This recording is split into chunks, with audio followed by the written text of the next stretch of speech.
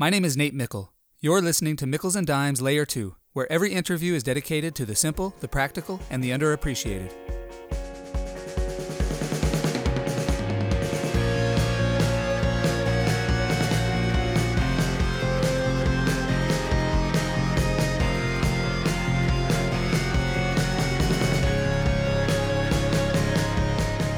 Steve Young is a Hall of Fame quarterback, two-time league MVP, Super Bowl champion, and Super Bowl MVP. And when Steve retired from football, he was the highest-rated quarterback in NFL history.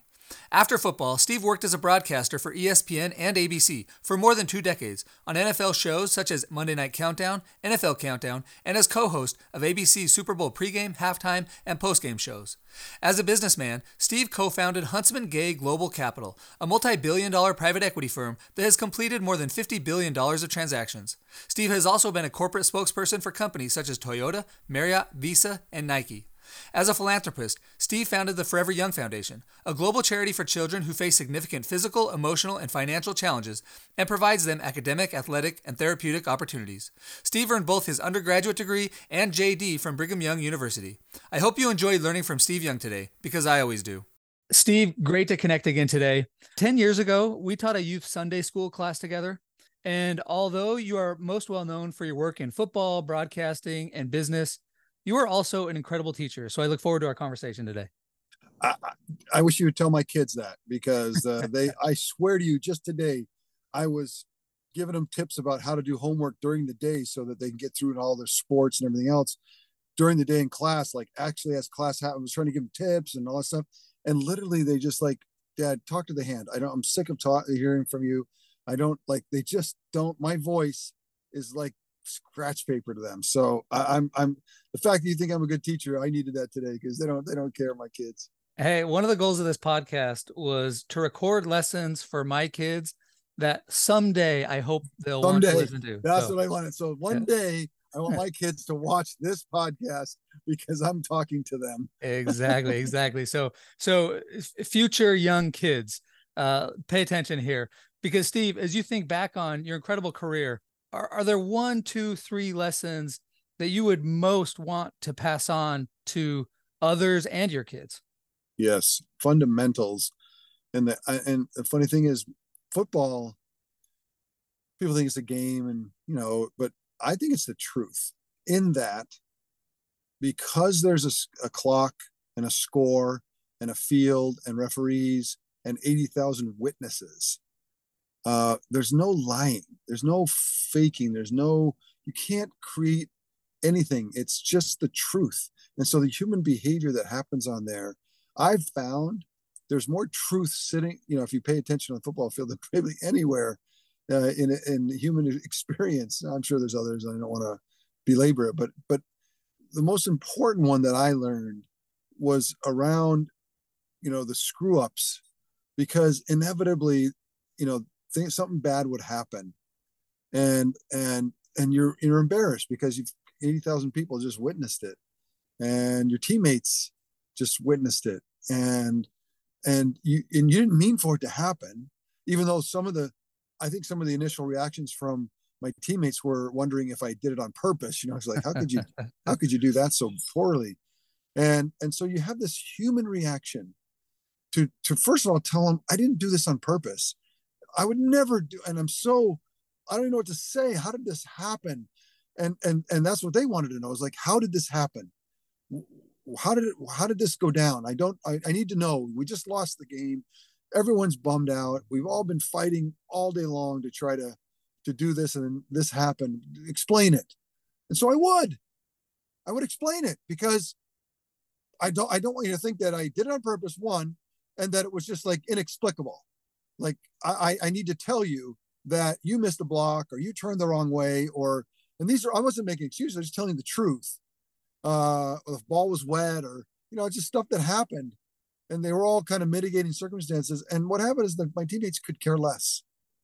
I could tell that it was like, they didn't respond to it. Yeah. And about the 30th time I'd screwed up, I finally realized what they need to hear from me right now is that the ball's in my hands, and now it's in their hands. And fundamentally, I screwed it up. It screwed it up. Doesn't matter how much mitigation, no matter how much Because in football, there's 22 people running around. You think there's not some mitigation in everything? Of course. But fundamentally, what happened? Fundamentally, I screwed up. That's the truest truth. And I think that's the lesson that I really want my kids to understand is there's truths like the receiver turned the wrong way or you didn't make your block, but there's a truer truth. What's the truest truth? Is that I screwed it up. And find the truest truth and then own it. And then that's half of it. The humility and the discipline and the maturity to recognize that the truest truth in this situation is, and this is in marriage, this happens to me all the time in conversations with my wife, when I feel like, well, wait a second, what, there's mitigation. There's like, this is not, and then Steve, what's the truest truth? You know what? I shouldn't have said that, or I shouldn't have done that. Or it's hard for me to admit, but it's the truth. And so having that muscle that you develop and watch for, and actually look out. Like I'm watching for places where I can have some sense of the truest amount of accountability is so vital, because if I could teach my kids one thing, it would be to have the humility or the awareness to see when you've screwed something up. And then the other side of that is to go fix it. Again, the humility and the discipline and the honor to go fix your screw up. And I think so much in life is about ducking and dodging and avoiding and working around and I just found the most beautiful, bountiful, abundant places in my life have come when I have owned the truest truth of responsibility and accountability and then gone and fixed it. There's something beautiful in that around. And I think that's maybe because that's my theology, is that God's put us here to learn and grow. And so in many ways, screw ups are those wonderful moments of opportunity. And don't let them go by, let alone trying to duck them. Like take them on and let's go learn and grow. And that sense of accountability, when I started to do that with my teammates, when I'd screw it up and they'd say, what happened? And I'd be like, don't worry about what happened. The fact is I screwed it up. Yeah. And they would go to the sidelines and you could see the energy. I tell them, look, let's go rest up. I won't screw up again. Let's go win the game. And they'd be like, yeah, let's go do that. And it was funny. And then the sidelines people would ask, oh, so what happened out there? And then they would find accountability. Like, well, I missed my block and I turned the wrong way. It's like all of a sudden you sent a cascade of accountability into a system that you could have turned into mitigation. Because once mitigation gets started, it's like a flood itself. There's a flood of accountability or mitigation. And I always joke about, Nate, that if you I don't care if you love or hate football, but everyone should watch the losing quarterback after a football game. Go watch the press conference, because every losing quarterback has to go in front of the media. Yeah. And what do they ask the losing quarterback every time, every game? Yeah, what happened? You lose? Yeah, what happened? Right? And then all you got to do is put your ear to the next few sentences and think to yourself, is this mitigating or is this accounting? And the great players, the players that don't lose very often, always speak in words of accountability.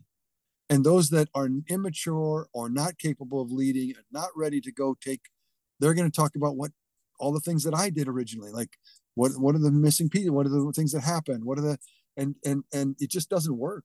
In leading human beings, they've got to see you accountable at those key moments, especially. So that's one of the 5 lessons that I think is vital. People always say, well, how do you be a great leader? Well, this is how you be a great leader. Yeah. Show the humility and the vulnerability for when you screw up, and then own it and then go fix it.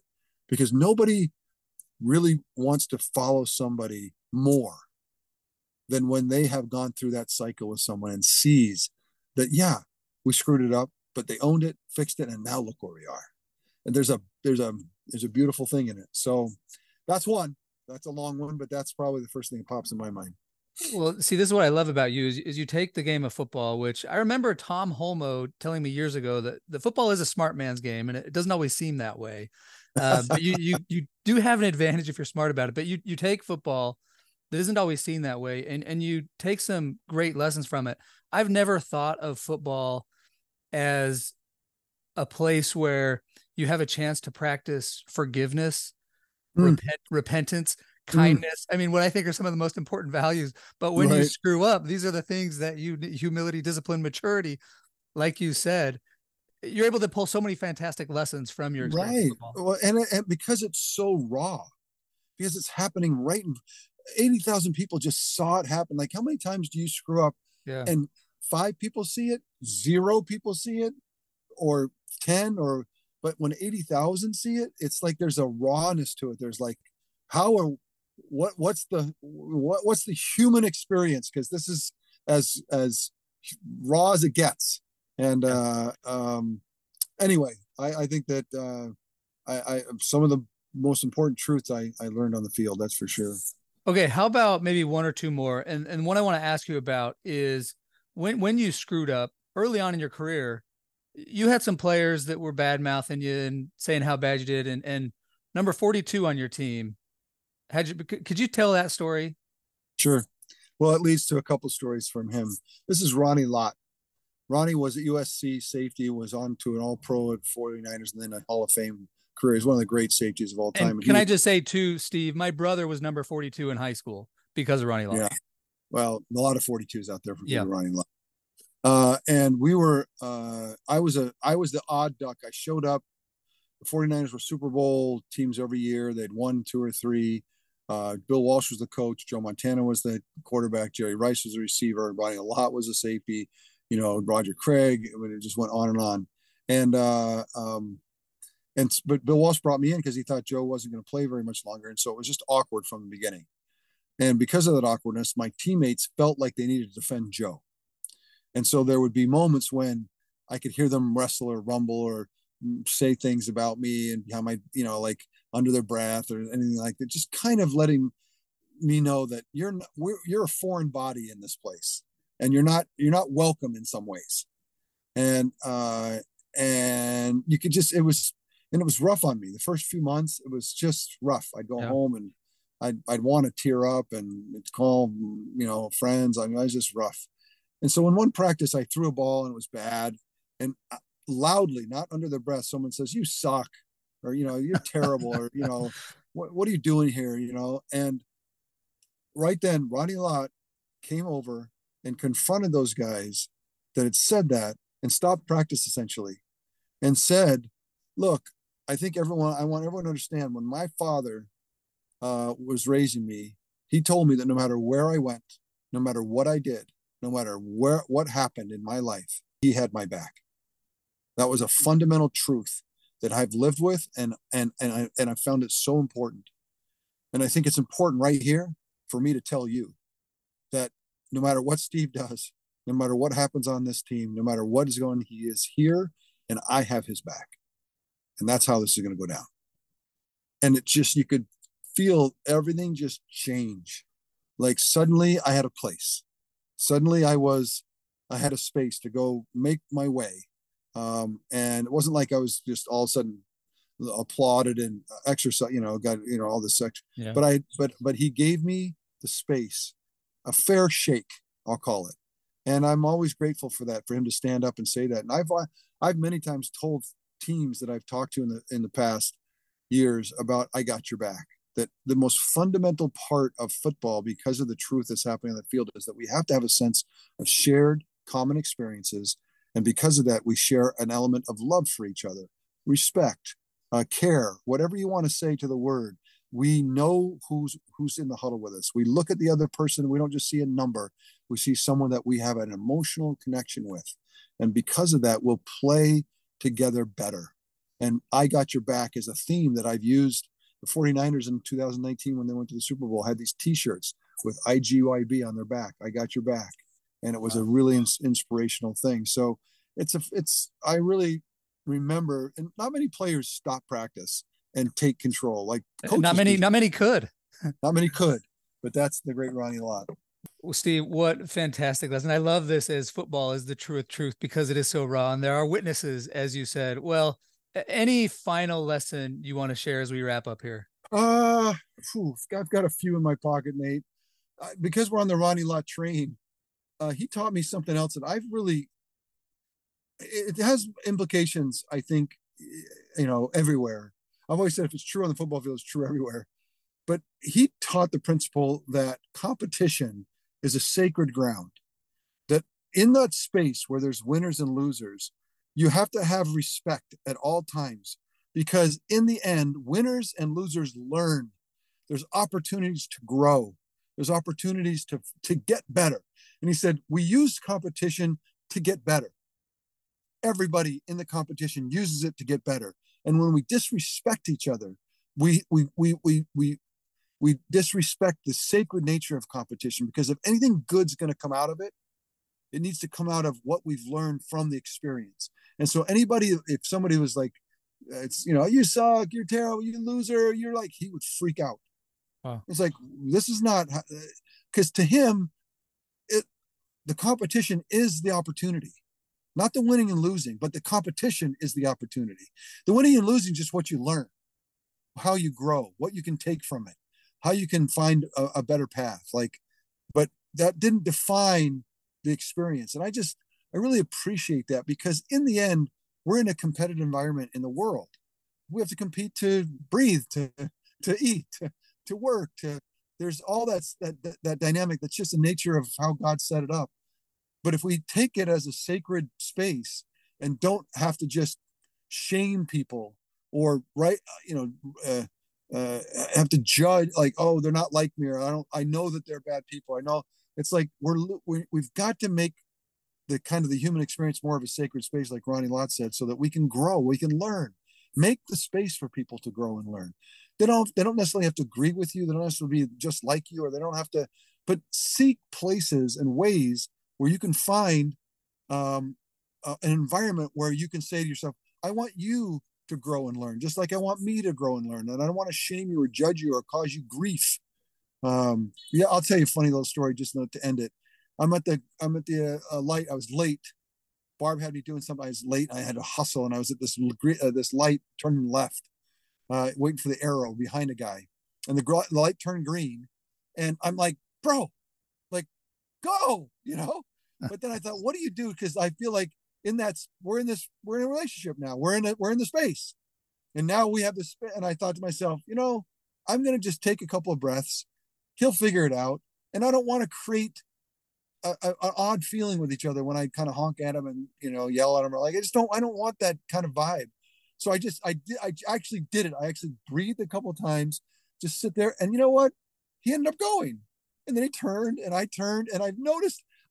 We got to the next light. We're sitting next to each other, and I felt this strange feeling of like, hey, bro, we got a good peaceful situation here. We got a lot of space to kind of learn and go. It's such a stupid example, but it's how simple that really is. And if we think about it a lot, I think we can learn about sacred spaces as humans, and how we can make a space for other people. Anyway, just a thought as we head out. I wrote this book, The Law of Love, and I think there's an element of that in that story about Ronnie Lott, where it's just finding a way to see others and have a sense of, in that relationship, however brief or how intimate it could be, that I really do seek your healing. I seek your goodness, your wellness. And if I make that my North Star, life gets pretty cool. I have to say, this just reminds me of an experience I had in high school. I was starting on varsity in football. I was finally starting to make a name for myself, and we were playing our rival, and I decided to tell the rival how good I was. It was the only time in my life that I ever really just like got after it in terms of trash talk. And what happened is I violated that sacred ground, right? It wasn't, in that moment, it wasn't about me respecting the competition. I tried to turn it into all about me, and they busted my ankle, and I deserved it. And I was depressed. I was depressed Wow. for 6 weeks until somebody told me, like, look, the reason you have talents is to bless the lives of others. And it hit me like, yeah, I'd violated it. We were in the arena together, and I broke the contract, right? I broke the social contract or agreement. I wasn't respecting them. And Nate, there's bullies. There's people who win, who break that sacred contract every week. Like, there's people who are champions that have done it. I'm just saying there's a more abundant way to do it. In the short run, you can win. In the I short believe. run, you can be a champion for a day, Yeah. but it will wilt over a period of time. And so finding that abundance in relationships, as brief as that guy at the light, like you can't tell me there's any more brief relationship you can have in life, or getting in an elevator, well, those brief encounters with other humans.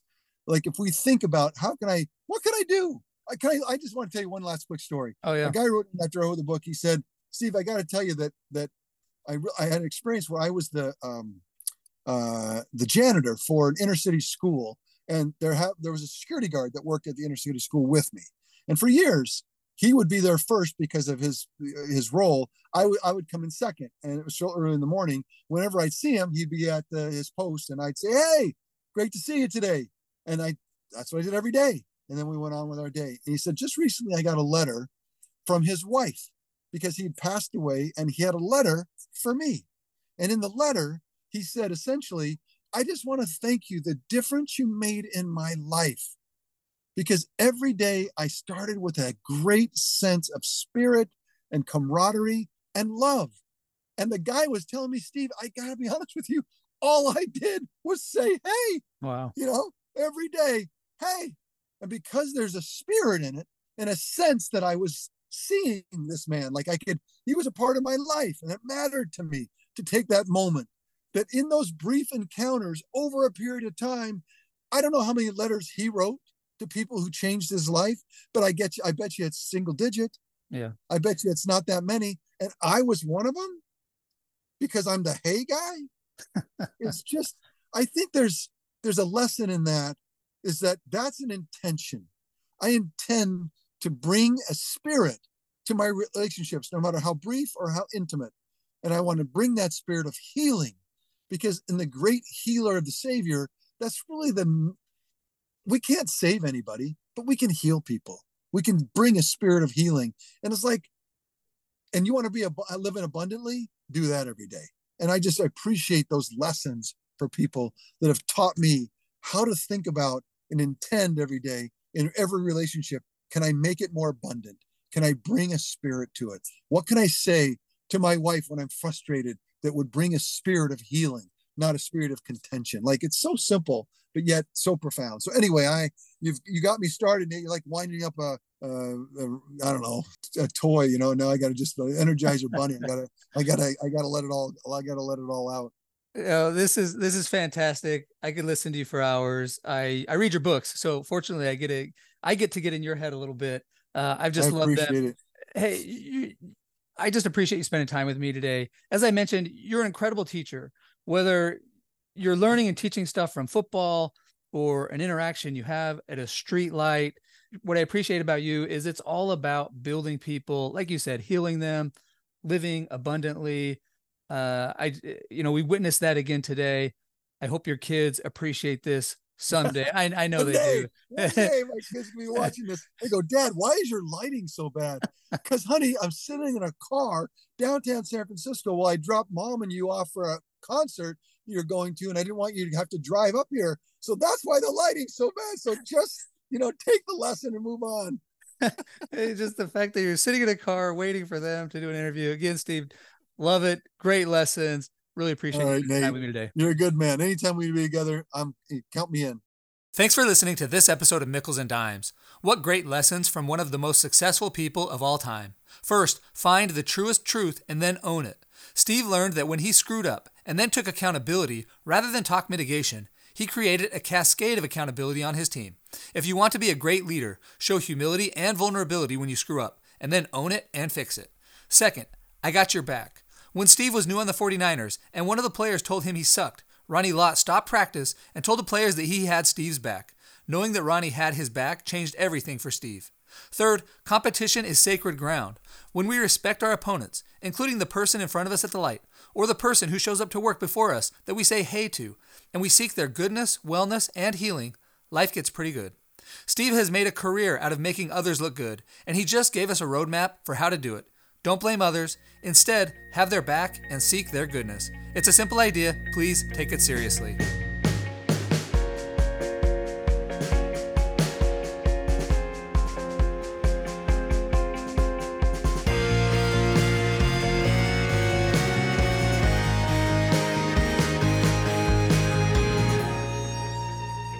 Nate Mickle here with 3 requests and 1 suggestion. First, if you would like a quick summary of these lessons delivered to your inbox, sign up for Nate's Notes at natemickle.com. Second, if you enjoyed this episode, please share it with others. Third, if you'd give this podcast a 5-star review on Apple iTunes, I would really appreciate it.